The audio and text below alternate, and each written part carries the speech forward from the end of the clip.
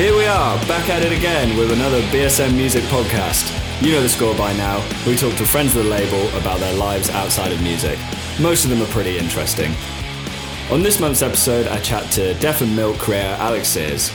Alex has amassed a large online following of people who just really can't get enough of his drawings and illustrations of sad robots. We chat about everything from the first drawing that he sketched at home to sustainable products that he's trying to bring through and his potential comic book.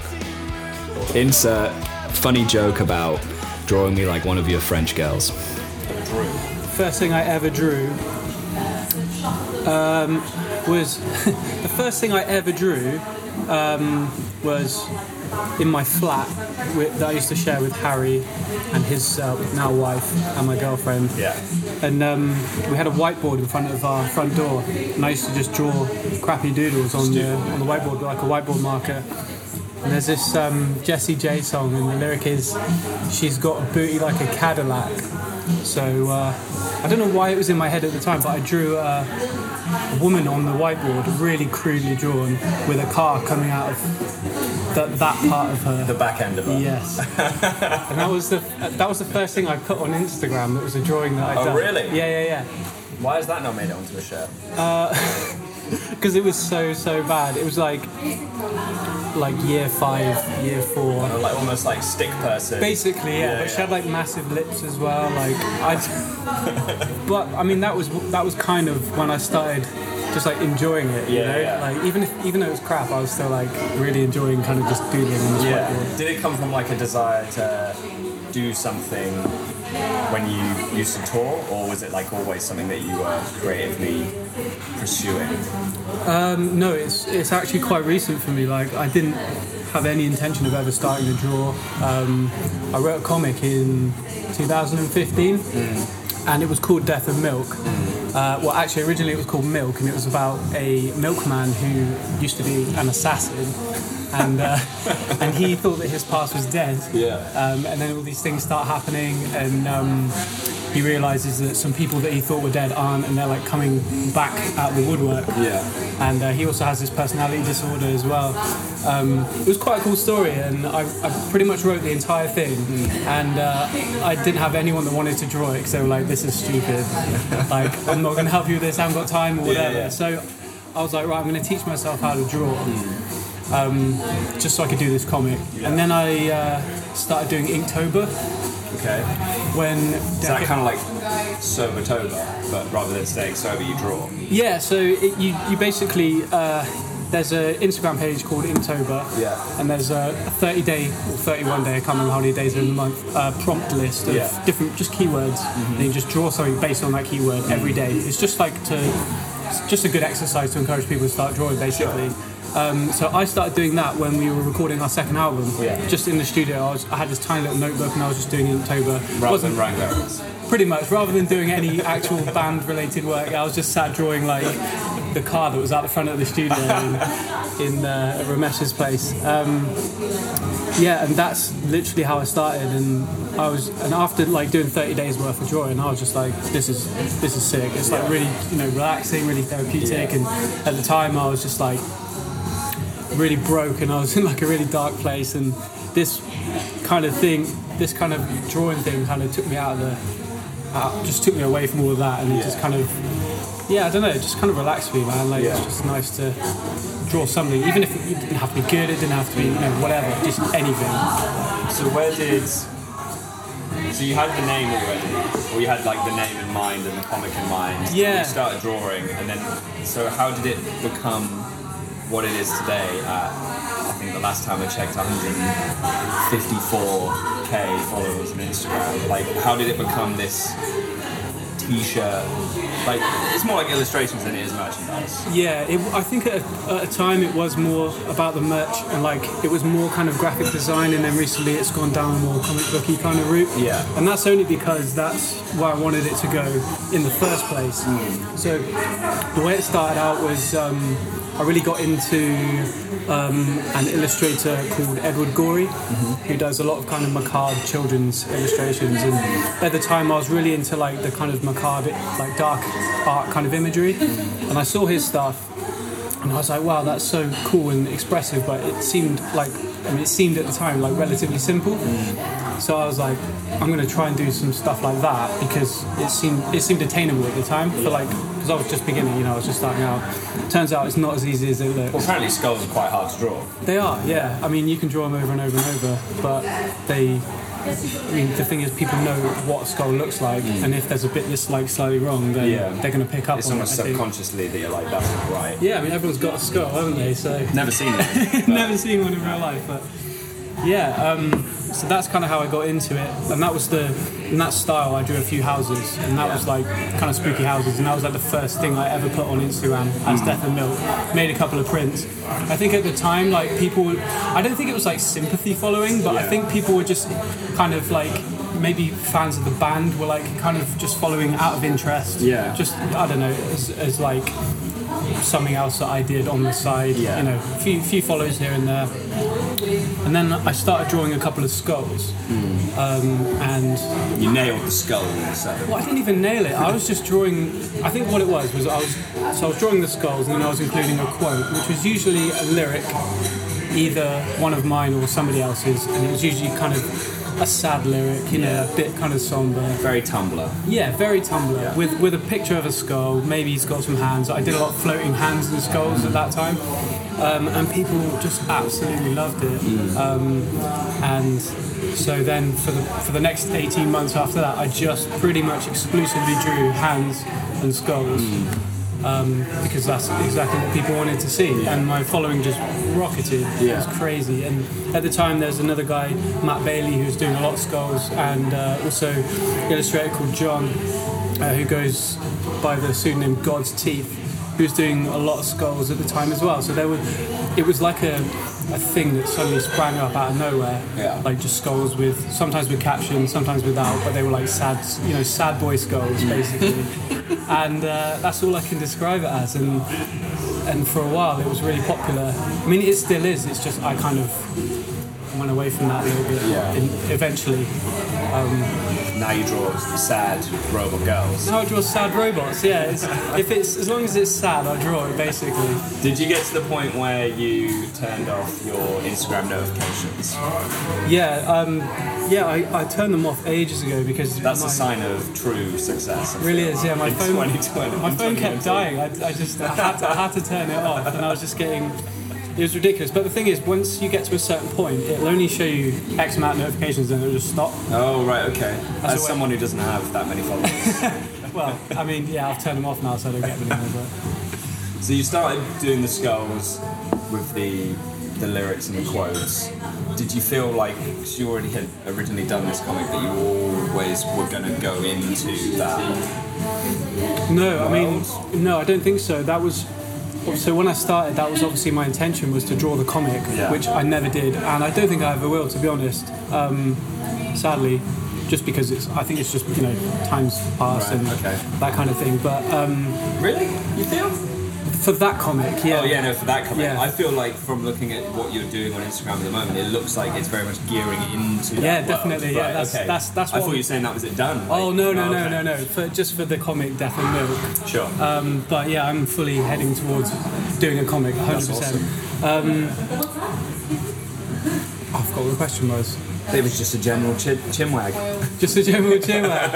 I was saying, how did you? So from the start of the skulls to the progression onto what it is now, it seems like it's very much getting into that graphic design, novel, comic world. Yeah. And we were just talking about how we progressed through to that. Basically. Okay, right. So I kind of got to the point where I wasn't sick of drawing the skulls. I felt like I'd exhausted the whole thing. I was really struggling to find new concepts, ones that interested me. And I think it was just because I was really kind of looking to progress as an artist, and I felt like at the time I wasn't really an artist, because all I was doing, I wasn't studying, I wasn't, going on YouTube and learning new techniques, art techniques, and I'd got on an iPad, and I wasn't really learning anything about it. I was just sticking to my format of taking a Google image of a skull, taking a reference picture of my hands, mashing them together, and then drawing what I could see on my screen.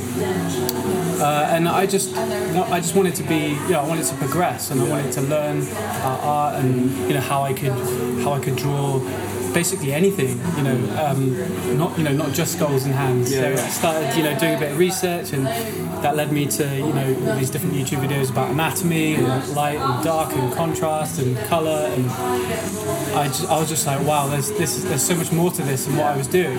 And I could have just carried on doing that, and I could have been happy just doing that. And there's so many people that do that style amazingly, and more power to them, crack on. But for me, I just really kind of got the urge to go in a different direction and learn and become a better artist. Yeah. Okay. So take us through the process of like how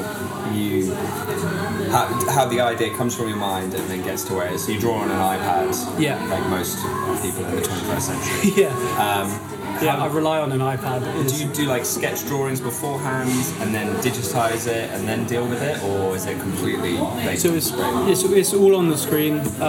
I usually do a bunch of really small scribbles, just to get like gestures and stuff like that. And then I just kind of start with the character normally, and then if I like the way it's going, then I'll start kind of filling in the background. But I always do this thing where I get too excited and I want to try and see the finished drawing, so I'll start colouring it and shading it like really before early, you've even finished the line work and the sketch. And my process is incredibly messy. I'm trying to streamline it, but I don't know the best way to do that yet, because I can't just draw the whole sketch and then outline it and then start on the shading. I just kind of do bits and bobs depending on... So basically, if I draw a sketch, I want to know that it's going to look good at the end. So I'll try a few shadows and a few kind of different colours maybe, just to see if I feel like it's going to look good at the end. And if it doesn't, then usually I'll just scrap it. But for the most part, I share everything that I draw. Yeah. Like pretty much everything. Like, so there's not like any piles of scrapbooks full of... There's like scrap sketches and stuff, and just like I practice like anatomy and hands and eyes and ears and whatever. Yeah. Just like draw eyes over and over. I really got into like calligraphy. Oh, nice. About a year ago. Yeah. Really into it, and I was trying to do this. I bought like a sketchbook and everything, and I was trying to like basically get from A to Z and do like different styles of alphabets.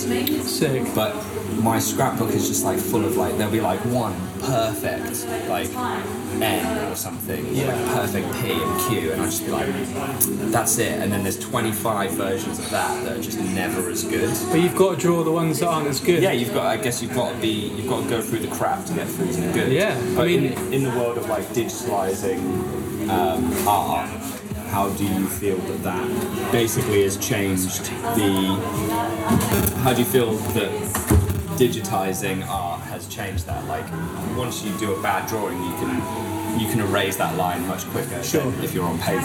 Yeah, I think that drawing traditionally with paper and pencil and pen requires a lot more discipline, because it's a lot easier to manipulate. I mean, you can't manipulate a drawing on paper.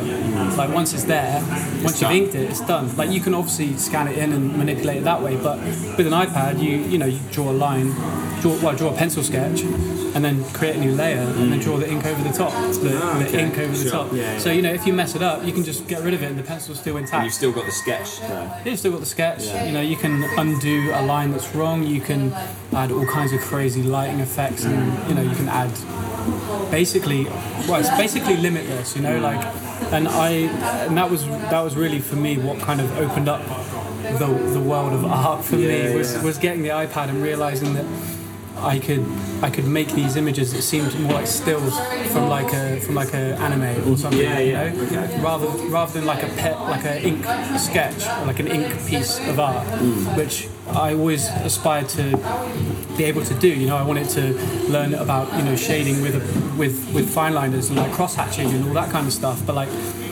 I just never really enjoyed the way it looked. So when I got the iPad, and then I learned about cell shading and that kind of stuff, and gradients using like airbrushes and stuff like that, that really kind of did it for me. So that was the point that I was like, digital for me, 100%. 100%. Yeah. I'm really interested to know how I feel like in a lot of the later things that you've been putting on Instagram, like it seems to be like the drawing is something that you can nail all the time, like the sad girl robot with like a foot missing and she's levitating. But the thing that I find that I feel like you're working towards now is like how to manipulate lighting, like how the light makes the drawing different. Yeah, that's I'm really glad you picked up on that actually, because that is like my main goal now is to, like, my favourite thing to draw is contrast. Yeah. And the difference between dark and light, and light and shadow. And I think for me, like, I know I'm not the best at anatomy. I know I'm not the best at drawing faces and this and that. But so, like, I do practice those things. But for me, like, my main goal is to create a mood within a drawing. So, like, it's usually like some kind of dramatic kind of mood, like lots of dark. Like, sometimes when I upload a drawing, I look at it the next day and I can't even see it in daylight because it's so dark. But yeah, I'm really enjoying just kind of messing with contrast at the moment, like having like a really strong light source coming from somewhere, usually at the back, and then like a real nice kind of rim light around the edge, loads of kind of glow around them. Well, especially it's because you're drawing like things that are essentially metallic.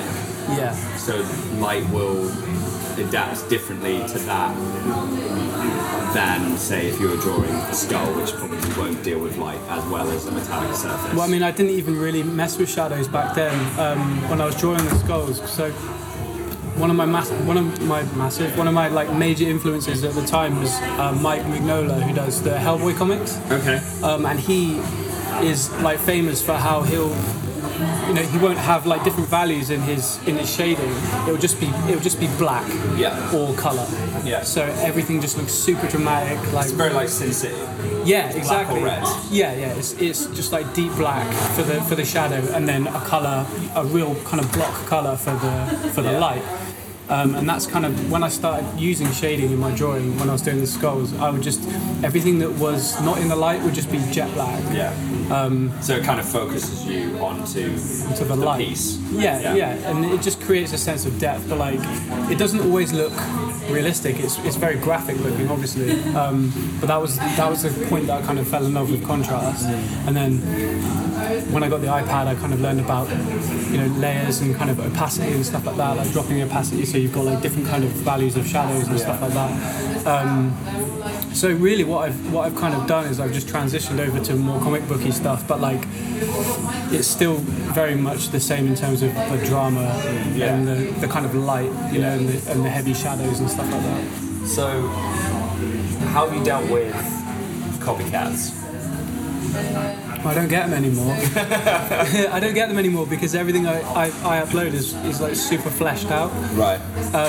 And it's not to say that somebody couldn't copy it, but it's like, it's not like a 10-second job of just like tracing my drawing, which a lot of people seem to do, and they do a lot with people of a similar style. I got a friend on Instagram, his handle is Bebo Sloth, and he gets ripped off. Great Instagram handle, Bebo Sloth. Right? He gets ripped off pretty much daily. Really? Yeah. People just taking his artwork, printing it on t-shirts, or like not even crediting him or whatever, and with the kind of style that I was drawing before, it's so easy to rip off because you could just screenshot the image, put it into Illustrator, vectorize it, and then you've got a t-shirt design, easy as that.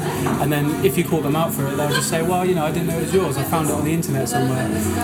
And they're often... There's no legality into it. Well, they're often in another country anyway, so like if I wanted to take them to court, I'd have to take them to court in the country that they're based or whatever, so it's... They've made a quick buck out of it, and you... Yeah. Usually if you put them on blast, if you put them in your story and like tag them, send the horde after them, then normally it gets resolved pretty quick. And people are like, they're more kind of scared when you call them out than like brash about it. They're like, oh, I'm so sorry, I didn't realise it was yours. We paid a designer to do it on Fiverr, whatever that app's called.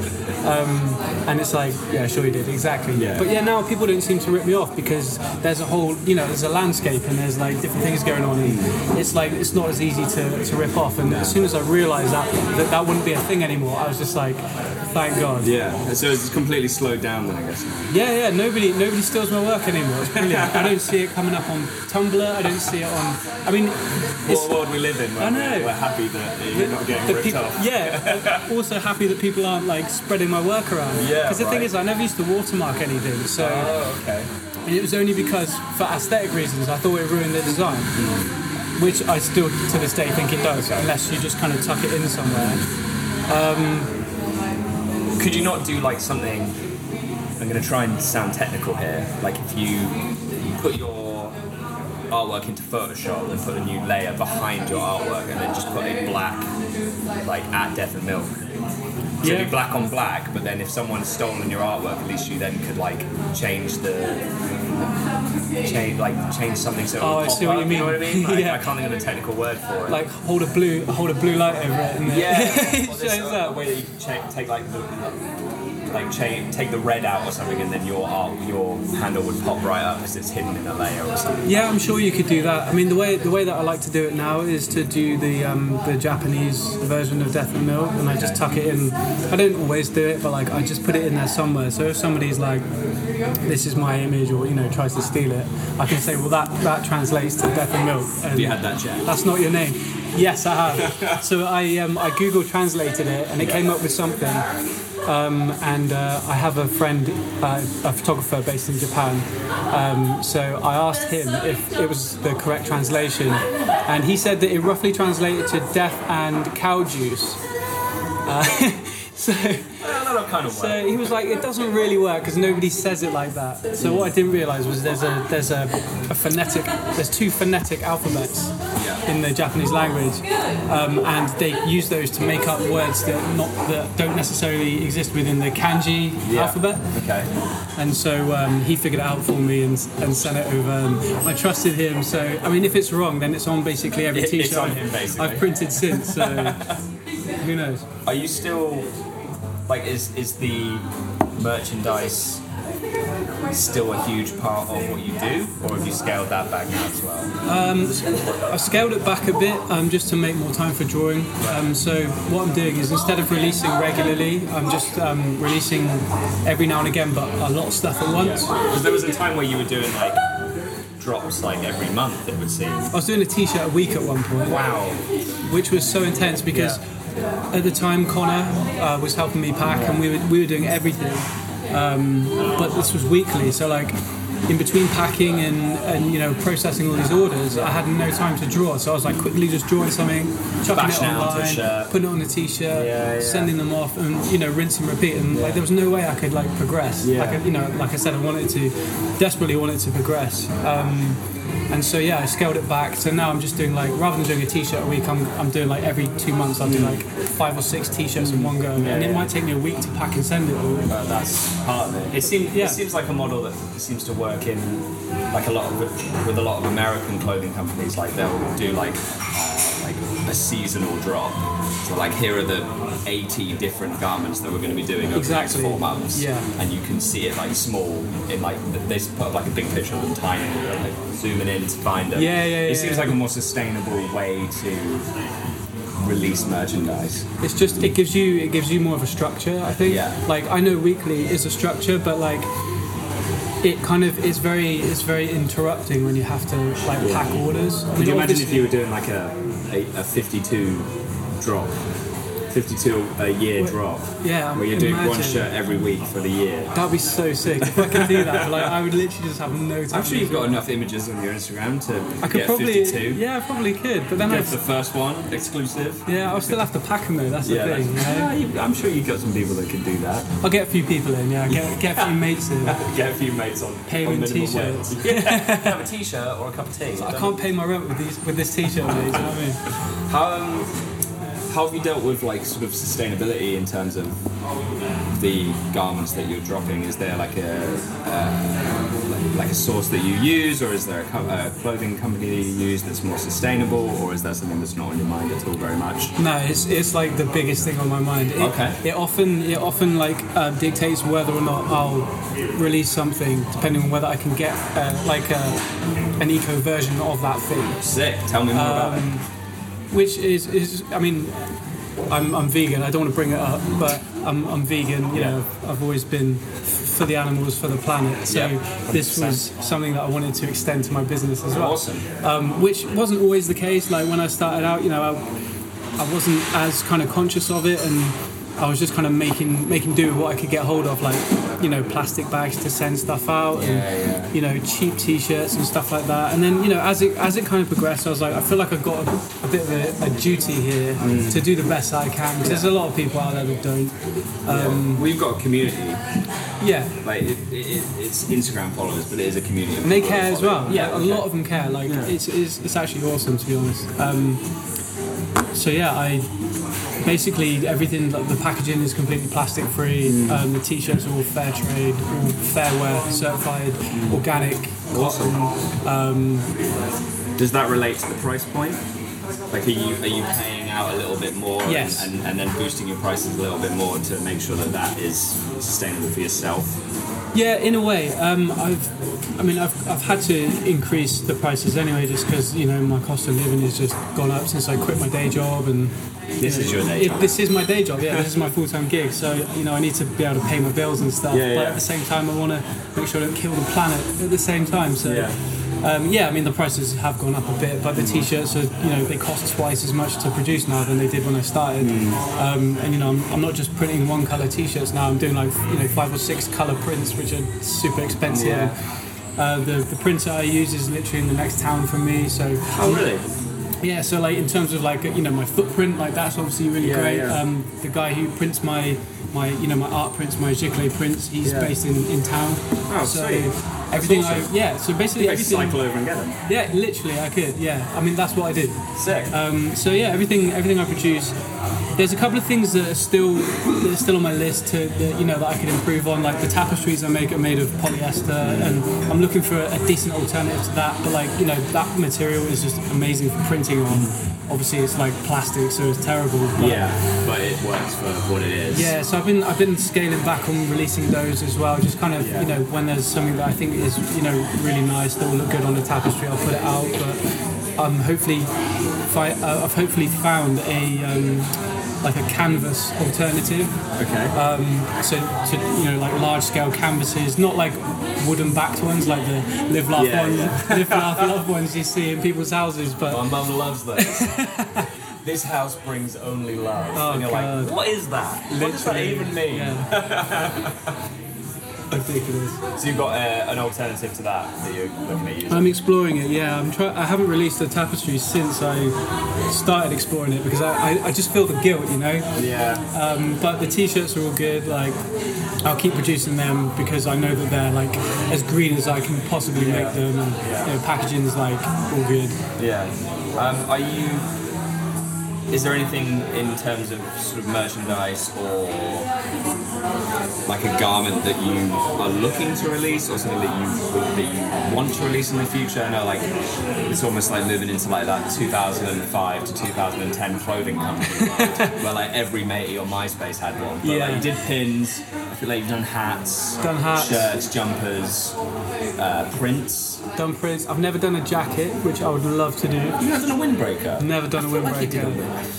It's on my mind. I feel like you did a windbreaker. Again, it's the argument of, you know, it's a polyester jacket, and then you're printing plastic onto it. Okay. That's it. The thing is though, like I like to think that because it's like such a niche thing, like I don't really print, everything I do is limited, so I don't really print that much of anything. So I like to think that the people that are buying them will actually keep them. So if every now and again I do release something that's made of polyester, like it's not going straight to the tip. You know, someone's going to get a lot of life out of it. And hopefully they'll keep it, they'll keep hold of it and give it to their mate who can wear. You know, give it to charity. Well, I mean, whatever. As long as they don't chuck it away, you know, like burn it or whatever.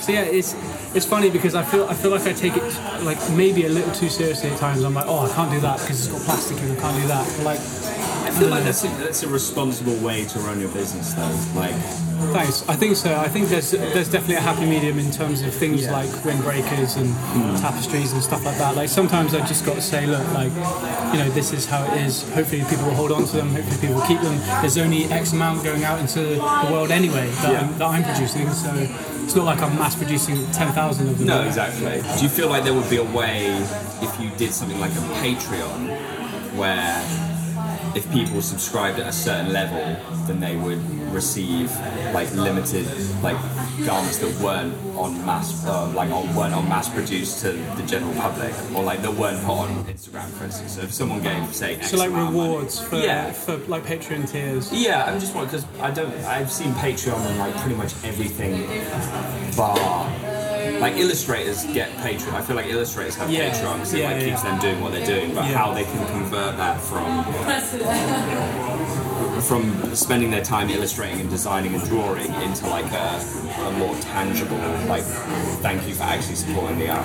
It's crazy, man. It's like, I mean, I don't use Patreon, but the way I see it is like it's like another thing that demands your full attention. So like, if you're drawing all the time and you're selling products and you're doing giveaways and this and that on Instagram, then that's one thing which takes up a hell of a lot of time. Like, which are full-time gigs. So. Yeah, I mean, this is it. Like, I wish I didn't have to spend so much time on Instagram because it is kind of crippling for your mental health sometimes.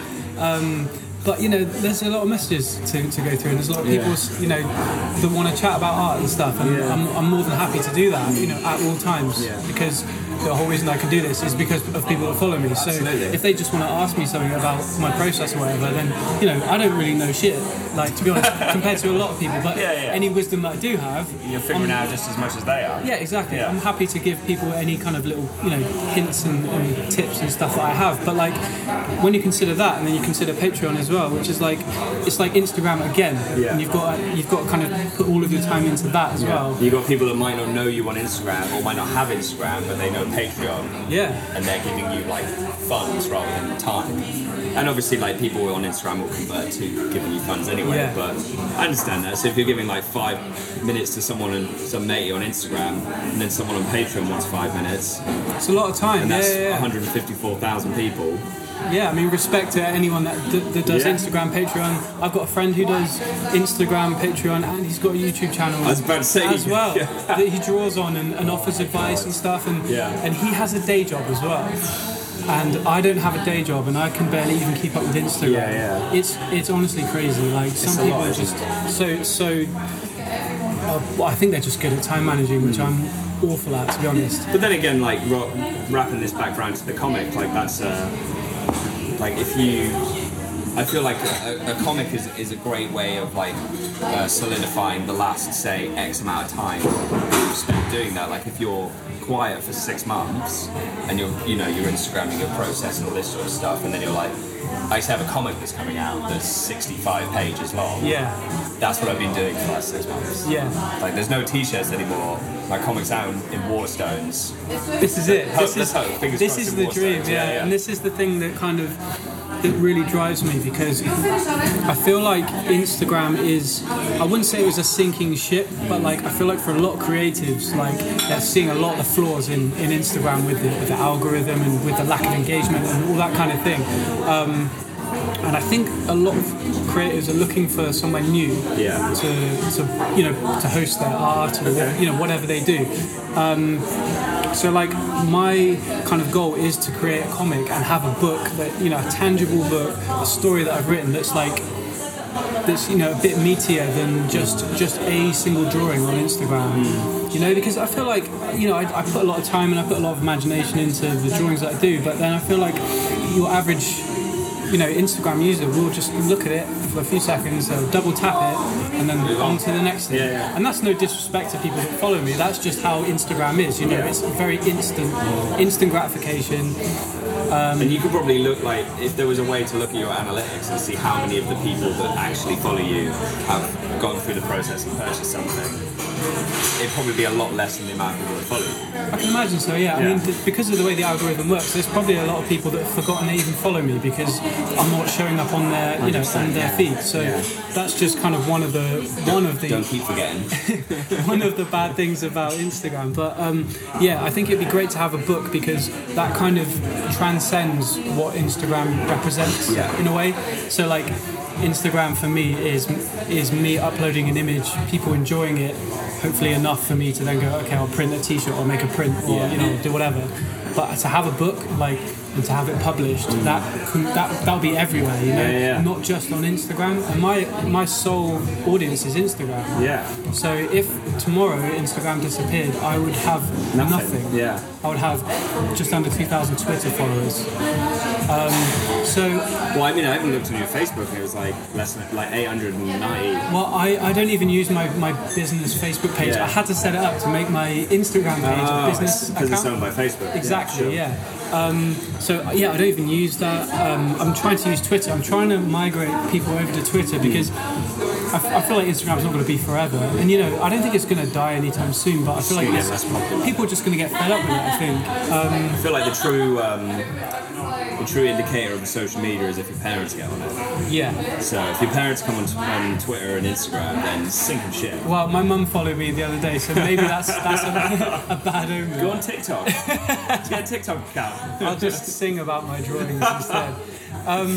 No, so yeah, I feel like a comic would be a way to be an artist outside of Instagram, you know, because hopefully it will get reviewed by people, hopefully people will pick it up, like shops will, you know, buy physical copies of it and sell them, and I can kind of be somebody outside of Instagram. And, you know, I don't want to leave Instagram, I just want to be, you know, I want to kind of cover as many bases as possible because, like I said, you know, it's great being an artist on Instagram, you know, especially one that has a decent following, because the validation is incredible, you know, and it really kind of drives you to continue. But like, yeah, I mean, if it ends, if Instagram ends, then you've got to move on to another place. Yeah. But Defamilk the author is pretty good. Well, yeah, I mean, it's a nice thought. It's a nice thought. I wonder if I would put Defamilk or if I would put my real name. That's something we can end on. And let everyone else decide. Definitely. Thanks for being on. Nice. Thanks to Alex for shedding the light on the ins and outs of Defamilk. After the show is hosted by me, Connor Laws, and edited by my good friend and EU enthusiast, Oscar, no tariffs on the island of Ireland, Lydiard.